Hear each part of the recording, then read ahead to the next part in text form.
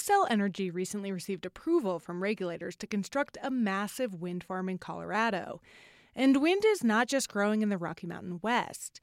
In the waters off of Rhode Island, the first offshore wind energy project began operations this fall. Now, developers are pushing ahead in another vast body of water, the Great Lakes. For Inside Energy, Elizabeth Miller of Great Lakes Today has this progress report from Lake Erie. Cleveland's own Charles Brush created the world's first electric wind turbine in the 1800s. He used its electricity to power his home. And since then, wind turbines have popped up all over the world, but never in the Great Lakes. That could change with Project Icebreaker, a 6-turbine demonstration to be located 8 to 10 miles off Cleveland's shore. Lori Wagner works for the Lake Erie Energy Development Corporation. That nonprofit is heading the project, and Wagner is its CEO. It's always been about economic development, healing the environment, and having sustainable energy for everybody in the population and doing our part. The project has already garnered some local support, with utilities in Cuyahoga County pledging to buy power from the turbines. Wagner says construction of the turbines will also yield 500 jobs. Some work has already started. We put probes into the soil to see how stiff it is. And then we also do grab samples. So we grab a box of soil, and then we pull that out intact, and that allows us to analyze it. Alex Pravanovich is project hydrogeologist for the 3-man crew sampling soil on shore. We have soft clay. It's like a Play-Doh. They're sampling where a cable would run from the base of the turbines.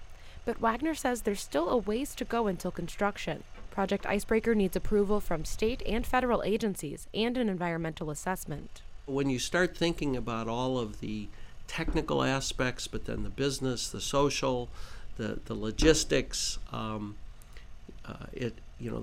a lot of things happening. Wagner says the project will provide about 10% of the electricity for 6,000 homes. From Cleveland, the turbines would be barely visible. But the project isn't without detractors. Some worry about storms damaging the turbines.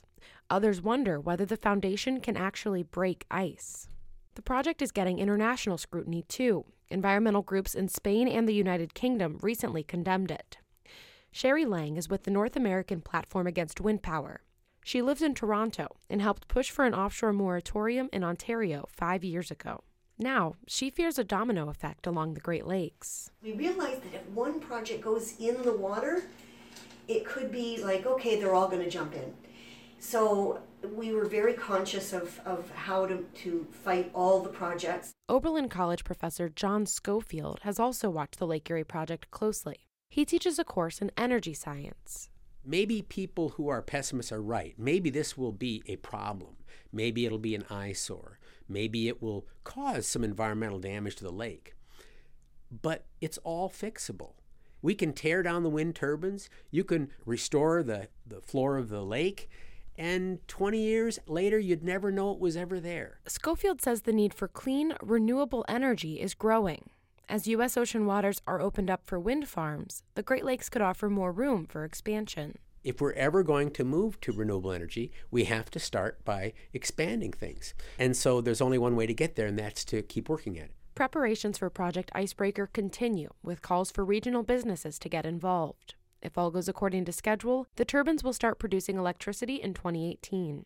For Great Lakes Today, I'm Elizabeth Miller.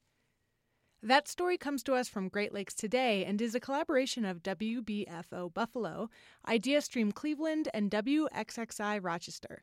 For more stories, video, data, and graphics on wind and other energy topics, check us out at InsideEnergy.org.